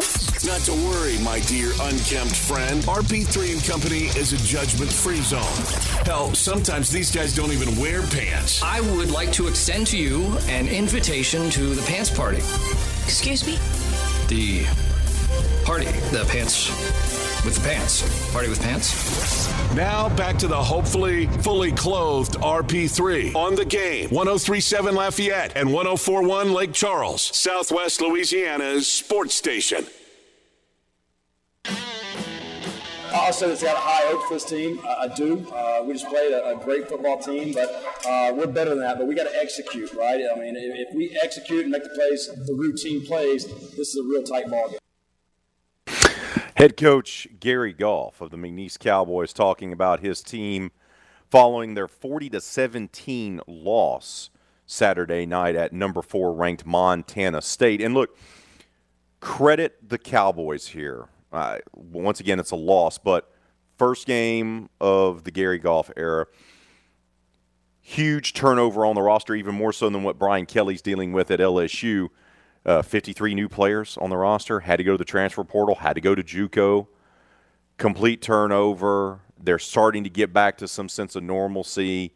It's going to take a while. It's a transition year for sure for Coach Gary Goff, but you have to be impressed by what you saw from McNeese for the first few quarters. They went toe-to-toe here with a team that played for the national championship a year ago.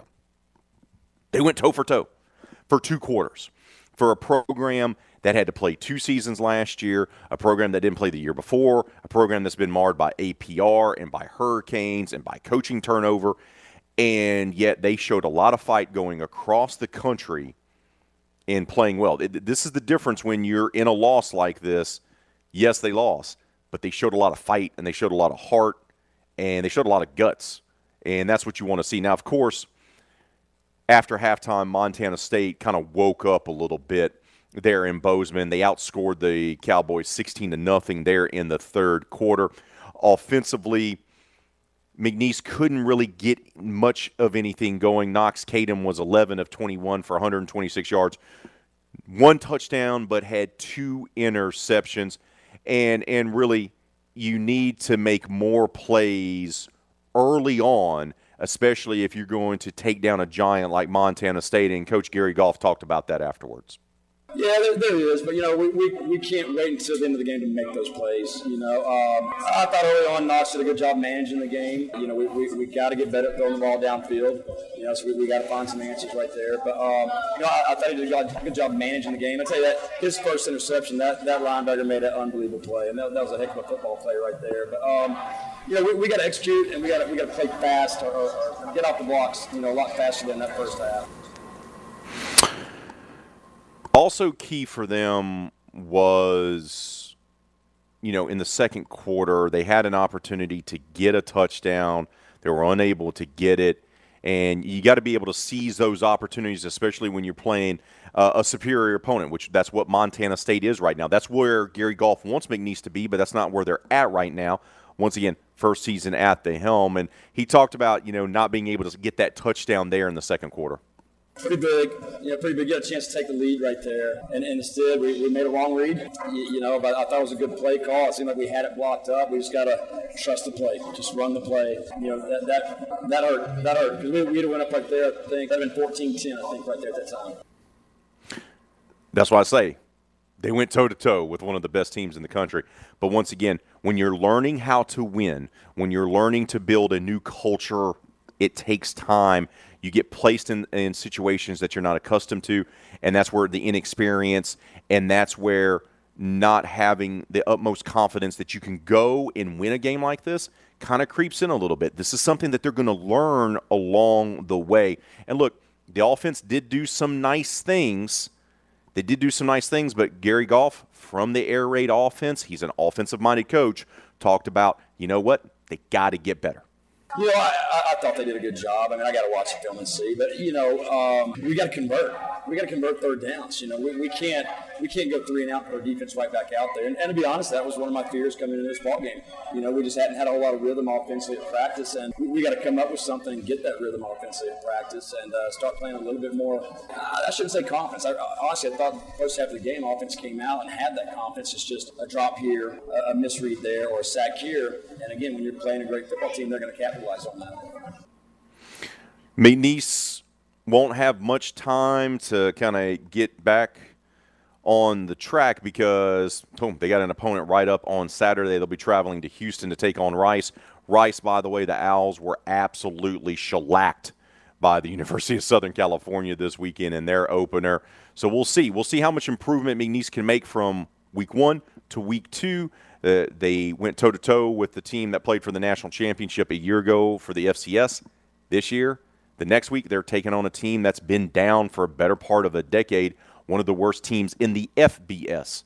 We'll see how much better McNeese can play over in Houston this coming Saturday. Need to get an update on the poll question of the day and get to some of your comments here. And you know what? I've been doing all the talking here. It's time for the producer extraordinaire to put the spotlight on her, Miss Hannah Five Names. What are the folks telling us with their votes on our poll question of the day? And what are some of the comments they're leaving on Twitter and Facebook? All right, so our poll question was, what was the most disappointing thing from LSU's loss to FSU? Leading the vote right now is 53% for all of the above, followed by special teams at 33%, and then the offensive line at 15%, with still 0 for the running game. Hart on Twitter says, the most disappointing thing to me personally about the loss is the fan base's reaction. From people ready to fire Brian Kelly after one game to sending threats to players and their families, causing them to deactivate their accounts. It was a sad sight to see. Be better. Ralph, fired. Fire on this Labor Day from Hart. Ralph Bergeron says, I agree all of the above. I also add the inability of the defense to get off the field, allowing numerous third down conversions. Of course, if we had forced more punts, there would probably be more muffs. Lack of coaching adjustments were concerning. Garrett follows it with all the above and a lifeless team and coach for most of the game. And Ralph came back again and says, meanwhile, on a beach in Destin, Florida this morning, and shows a picture of Ed Ogeron in his bathing suit. Oh, Coach O. Good stuff there, good stuff. Thanks to everyone who's left comments on the poll question of the day. Shout out to the producer extraordinaire, Miss Hannah Five Names, by keeping those votes coming, keeping a tab on them. We'll give you the final results before we sign off on this special Labor Day edition of RP3 and Company as we broadcast live from New Orleans. Coming up next, speaking of the Big Easy, it'll be time for the Big Easy Blitz. Logan Grafeo will join us next right here on The Game, Southwest Louisiana Sports Station, and your home for the LSU Tigers and Houston Astros. Houdan is ready for Saints talk. They give to Kamara. Breaks through. Spins at the 2. Into the end zone. Touchdown! Time to talk Saints with the Big Easy Blitz here on RP3 and Company. Oh, we've been talking so much college football, as rightfully so. Look, it's opening weekend here on this Labor Day weekend. Talking a lot about LSU's loss last night. Talked about the Louisiana Raging Cajuns winning on Saturday against Southeastern, and McNeese playing hard for at least a couple quarters in the rebuilding era here for Gary Goff in a loss at Montana State. But we've got to talk a little pro. I mean, opening weekend is upon us. Thursday night will kick things off between Buffalo and the Los Angeles Rams. And, hey, you know what? Saints going to open it up against their hated rival, the Dirty Birds, to help get us prepared for that. Here on this Labor Day edition of the Big Easy Blitz is our guy. He does it all. Television, radio, blogs, podcasts. Sometimes he even leads a second line down in the French Quarter. Logan Greffet joins us now. Logan, good morning to you, brother. How are you? Good morning. Good morning. I'd feel a lot better if the kicker would have made that kick last night or it wouldn't have got blocked. But other than that, I'm doing fine. Oh, brother, you got to maintain. It's going to be a long season, man. It's got to do the rebuild. Got to do the rebuild, brother. Okay, so let's talk about the black and gold here, because a lot of people were caught off guard a little bit by some of the decisions with the 53-man roster. You know, Traquan Smith kept his spot on it, and some others. Were you surprised at all by the decisions Dennis Allen and his staff made with the 53-man roster? A few of them. I mean, I'm still surprised that Traquan Smith made the roster over someone like Kirk Merritt, because when you see how good Kirk Merritt did in the preseason, and when I went to the practices, they was just trying so many ways to just get him on the field, from running back to receiver to returner, everything possible to get him the ball, and they still kept Traquan Smith over someone like Kirk Merritt or even Dejon Dixon. Something that really puzzled me, and I wasn't too surprised that they cut someone I really liked, Abram Smith, but I was pleasantly surprised that they didn't sign him to the practice squad. There was a few of them just was very questionable. I mean, keeping Traquan Smith definitely was the biggest question mark in my opinion. Well, and it goes back to what they value, right? And Traquan, he's really good at run blocking, so they want to keep him around for that. But here's the thing, you know, we look at this, but Traquan's going to be the number 6 wide receiver, right? I mean, because you got Michael Thomas, you got Chris Olave, you have on top of that, you have Juice, Jarvis Landry, you got Deontay Hardy, you know, and Callaway. So those are your top 5. Traquan's going to be number 6. How much playing time is he really going to have out there?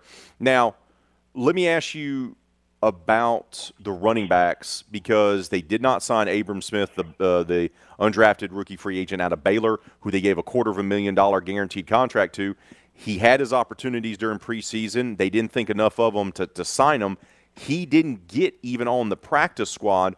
So how do you feel about the depth at running back with Alvin Kamara, Mark Ingram, and Tony Jones Jr.? I don't feel too bad about it, and it's just we still don't know if Kamara's going to be suspended this year or next year.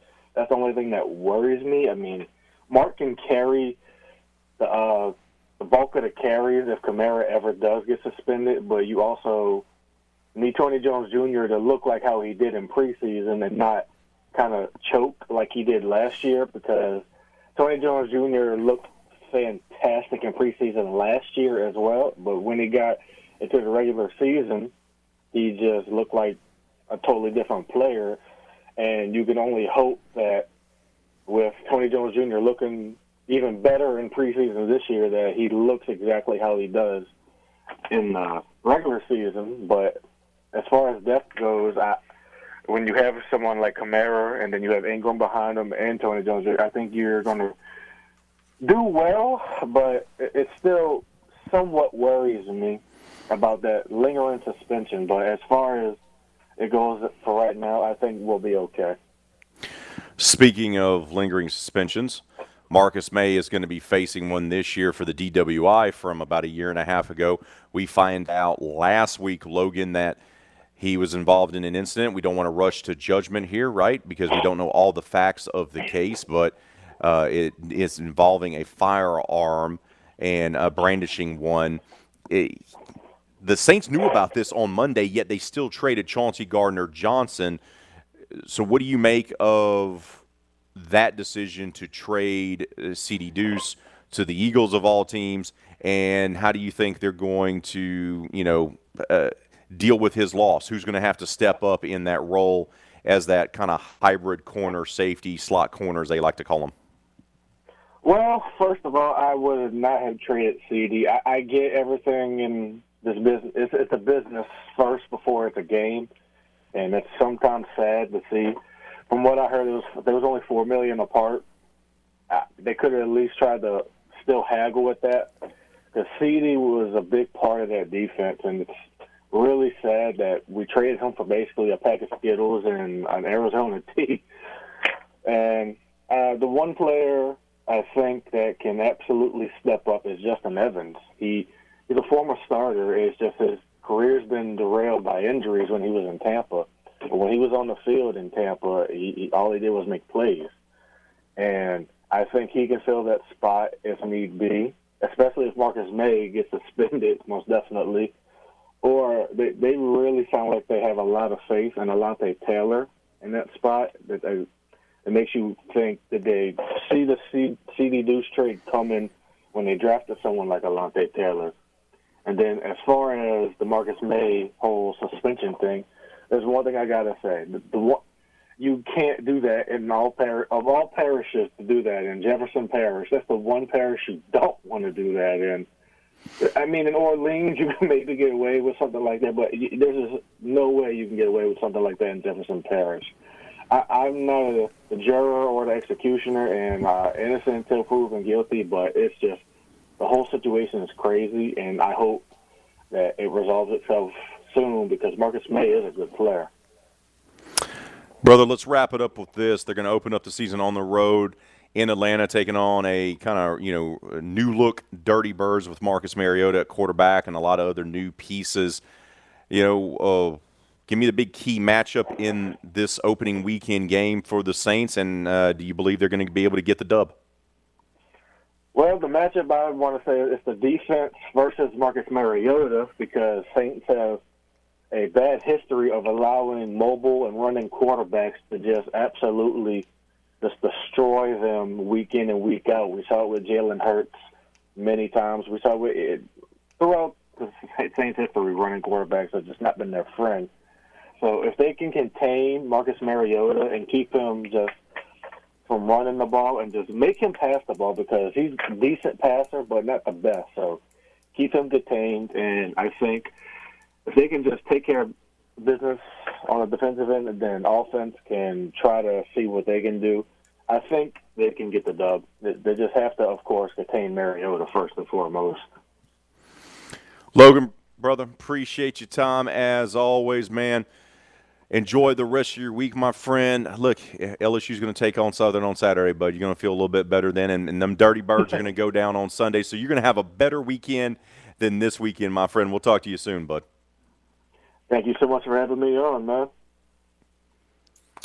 DraftKings Sportsbook, an official sports betting partner of the NFL, is giving new customers a can't-miss offer to celebrate the start of the new football season. Bet just $5 on Thursday's game, and you'll get $200 in free bets instantly. And as an added bonus for Thursday, everyone can experience the thrill of DraftKings early win promotion.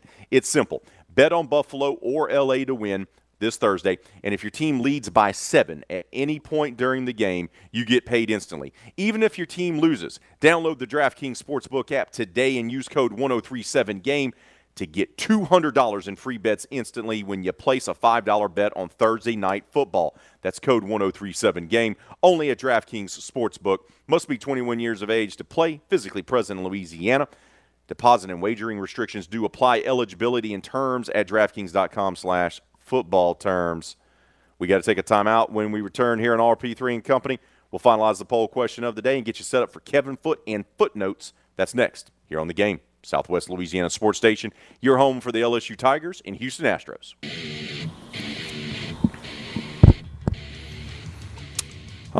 We haven't had an opportunity to talk about the Houston Astros. They continue to play at a great pace.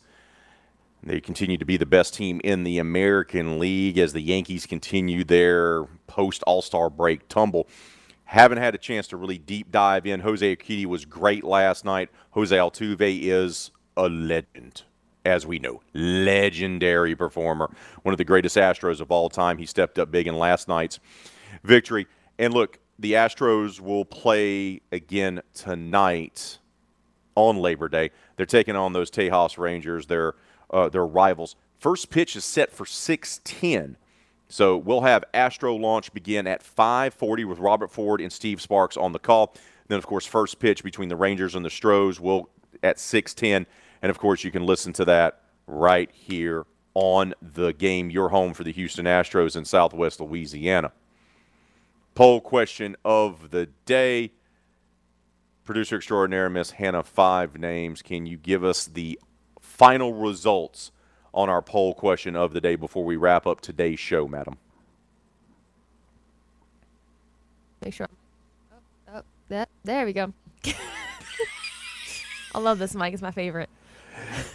Update the poll question. What was the most disappointing thing from LSU's loss to FSU? Finishing the vote with a lead win is 51% for all of the above, 33 for special teams, 16 for offensive line, and still 0 for the running game. And just a little quick update from the Facebook comments. We have Cody Broussard, all of the above, mainly O-line and special teams. Nick Mesh with his very efficient comment, the coach. Edward Purvis, how do you say that? All of the above.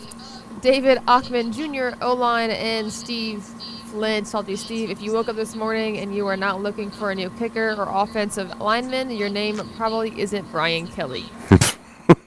Appreciate all who voted on our poll question of the day. Appreciate all the comments as well and all the votes. By the way, little nugget there. Brian Kelly becomes the first LSU head coach to lose his debut against an unranked team. First LSU head football coach to lose his debut against an unranked team since Curly Hallman. Just a little nugget of info there for you. Want to take a moment to thank our guest, Jeff Palermo, of course, from Tiger Rag Radio. Also want to thank William Kashatis. He's the author of Lefty and Tim right here if you're watching us on the simulcast on Stadium Network.